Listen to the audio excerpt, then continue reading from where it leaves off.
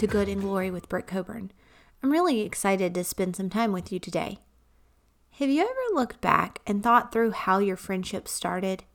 As someone who isn't a big fan of small talk, it always cracks me up when I think back to the first conversations that I had with some of my best friends. Today, I thought I would share 2 instances that have been important to me. When I was in college, my sophomore year, I was in a Bible study on campus with 5 or 6 girls that I wasn't that close to. I kept going because I really liked the leader. One of the last weeks of school, a friend of mine invited me to watch Pride and Prejudice with some other girls. I would like to note it was the 1995 version, which is the best. One of them was in my Bible study. That night, we realized that we both had a love for old movies and Jane Austen, and we chatted a good bit during the night. She ended up studying abroad the next semester, and I randomly sent her an email, and according to her, right before she left, I handed her a note that I had written. It must have been a God prompting because that email and note led to a whole semester of emails and even a few postcards, and she is now one of the best friends I have ever had. I cannot imagine life without her in it. The second is definitely a more humorous story. I'd been in my church for a couple of years, and a new woman had started attending and serving in children's ministry. I had known her parents and brother since my first day at the church, so I figured she must be great like they were. I just didn't know how to start a conversation with her. Well, thanks to social media, I saw where she posted a picture of her wrist, and I read something about getting ready for a surgery. So 2 weeks later, I went to check my son into nursery, and I saw this woman. In an effort to be nice, I asked, "How was your wrist surgery?" She looked at me so utterly confused, and she said, "Wrist surgery? I had my uterus removed." After being super embarrassed, but having a really good laugh, we joked about it, and now we talk every single day. Again, God put her in my life, and He used my awkwardness with small talk to bring us together. I want to keep both of these relationships in my life forever. I have to work hard to maintain them, and in my years on this planet, I have learned a few things about what can damage relationships and how to protect and cultivate them. So, can we talk for a moment about relationships? Relationships as adults are hard, period. I watch my kids and I get jealous because they just form friendships over the fact that they like sand. The kid in the sandbox likes sand, so now they're best friends. It's easy. As adults, we carry baggage. We don't know how to work with different personalities. We are too focused on ourselves or our own needs and desires to see the needs of those in front of us. Jealousy gets in the way. I could keep going. The point is, relationships are hard. But we are called to be in community. We are called to do life together. Romans 12:9-21 says, "Love must be without hypocrisy. Abhor what is evil. Cling to what is good. Be devoted to one another with mutual love, showing eagerness in honoring one another. Do not lag in zeal. Be enthusiastic in prayer. Serve the Lord. Rejoice in hope. Endure in suffering. Persist in prayer. Contribute to the needs of the saints. Pursue hospitality. Bless those who persecute you. Bless and do not curse. Rejoice with those who rejoice. Weep with those who weep. Live in harmony with one another. Do not be haughty, but associate with the lowly. Do not be conceited. Do not repay anyone evil for evil. Consider what is good before all people. If possible, so far as it depends on you, live peaceably with all people. Do not avenge yourselves, dear friends, but give place to God's wrath, for it is written, 'Vengeance is mine. I will repay,' says the Lord. Rather, if your enemy is hungry, feed him. If he is thirsty, give him a drink. For in doing this, you will be heaping burning coals on his head. Do not be overcome by evil, but overcome evil with good." If we have Christ living within us, and we are walking by the Holy Spirit, then we have no excuse not to treat all human beings with the kindness and love of Christ. We need to put aside our differences and walk this life together. We need to find the one thing we have in common and use that to form a relationship as you move forward. And then God will reveal other ways that you can get along. I often think about the time I ran into an old friend at a wedding and the years that had passed since I had last seen her. We'd both gotten married. We knew that we had things in common because we had spent a few years establishing a relationship.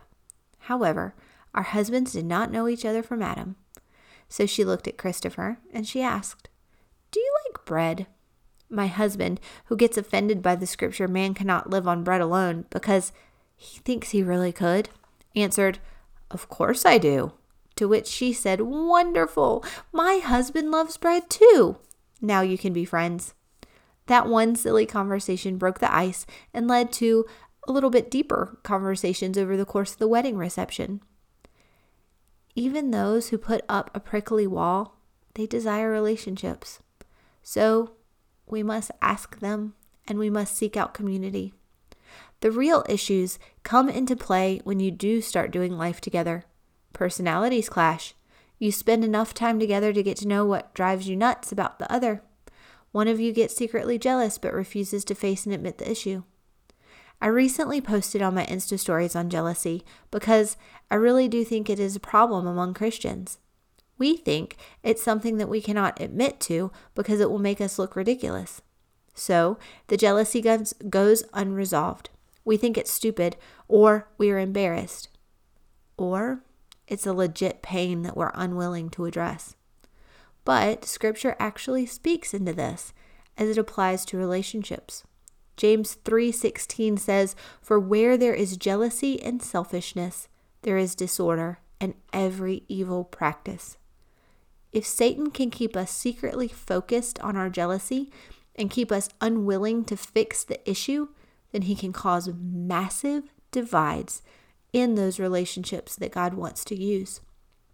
Jealousy is a sin. Just go to Google and type in, "Is jealousy a sin?" and see how many articles and blog posts and scripture verses come up. Scripture is full of warnings against it. 1 Corinthians 3:3 says, "For you are still influenced by the flesh. For since there is still jealousy and dissension among you, are you not influenced by the flesh and behaving like unregenerate people?" If we treated jealousy like any other sin that we must confess, we could bring immense healing into our lives and our relationships. As embarrassing or dumb you may feel, just stating, "Hey, I'm feeling jealous of you because ... It will open the door for a conversation and healing of your heart in that relationship. Another area where relationships can be hard is when one or the other views the relationship on an uneven playing field. If someone views themselves as more highly than the other, there will inevitably be division.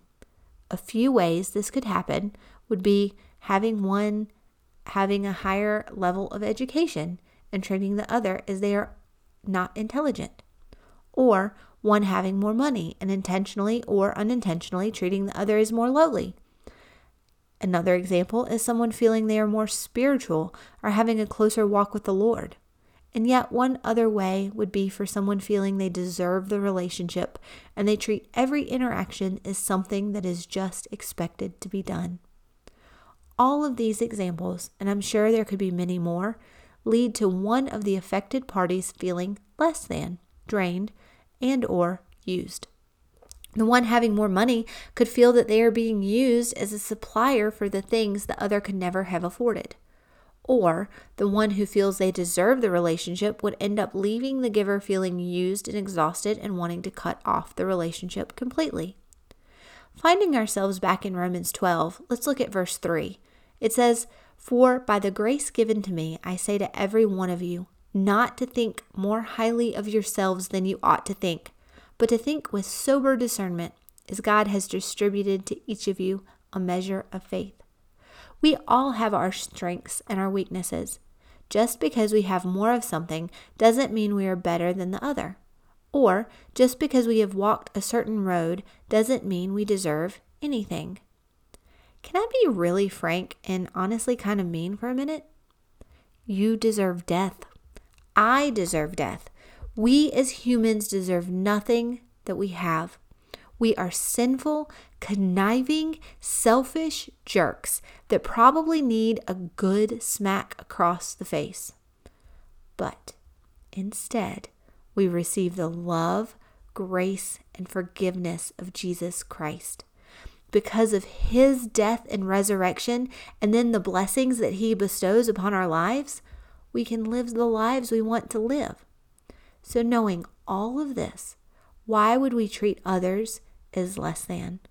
Why would we not want to work on relationships so that they can thrive and grow in Christ Jesus? Why would we not want to build each other up around us and find common ground so that we can reach more people for the kingdom? I will be the first to admit there are people and personalities that I just don't mesh with. I can recognize those typically who I probably won't ever be best friends with. There may be the occasional personality that I vent to about with my best friend, but that doesn't mean that I treat them as less than. I recognize that they are a creation and that they carry the likeness of God. So I'm kind, or at least I try to be. That doesn't mean I don't have bad days where I can't hide my humanness. But the Holy Spirit is quick to remind me that I have absolutely nothing to be prideful about. So I repent, apologize if need be, and then move forward knowing that I am a flawed human that still needs a ton of work. But I find relationships important, and so I work on them. Something that has recently helped me with my relationships has been pulling up my bootstraps and digging into my personality and how God made me to work, think, and move around others. Knowing this has helped me to recognize that not only what my strengths are, but also my weaknesses in relationships. I have figured out that I am more introverted than I originally thought, and that means that I need to recognize when I'm getting drained and remove myself before I reach the point of being rude. I understand that I will go through moments when I want to end and sever relationships because it's not as painful when you cut people out, or so I like to think. But with the help of the Holy Spirit and my husband, I know this is not biblical and I need to do the work. There have been times when the Lord has allowed me to close doors and walk away. And he has even closed doors and made me walk away when he knew I wouldn't do it on my own. We need to always keep in mind that there are relationships that are meant to last forever. And then there are those that are meant to be for a season. It's okay sometimes to mourn some, but then you need to walk away. All of this to say, I would encourage you to look at your relationships and see which ones are healthy and which ones need work. If you don't have a great relationship, look at who you are and how you treat those around you. The Holy Spirit just might want to work on a thing or two. And lastly, take time to discover who you are in Christ, who you really, truly are deep down at the heart of things in Christ. Knowing who you are and who you were created to be helps you to walk in a healthy confidence that produces healthy relationships. It helps you to confront negative feelings and helps you to recognize when you need to handle something head on to bring about health. I'm praying for your relationships right now. I pray you find your people. I pray that the Holy Spirit reveals your strengths and weaknesses in relationships and that you have the courage to face it all with grace and humility. Thanks for spending a few minutes with me today. If you liked what you heard, please subscribe and give me a review where you listen to podcasts. I also ask that you share this podcast with your friends and family. If you think they need to hear it, share it. I would greatly appreciate it. You can find me on social media at Good and Glory Podcast. Please give me a follow. Until next time, may the grace of Jesus be with you.